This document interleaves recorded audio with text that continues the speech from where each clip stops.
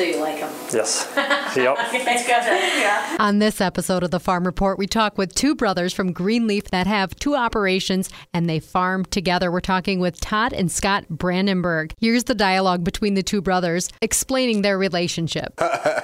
So my relationship with Scott is, he's my brother. He's more into the crops end of it, and I'm more into the animals end of it. I do all of his custom work, so I do his no-till drilling. I cut his hay, I bale it, stack it. I make sure he has good quality hay and feed for his animals during the winter.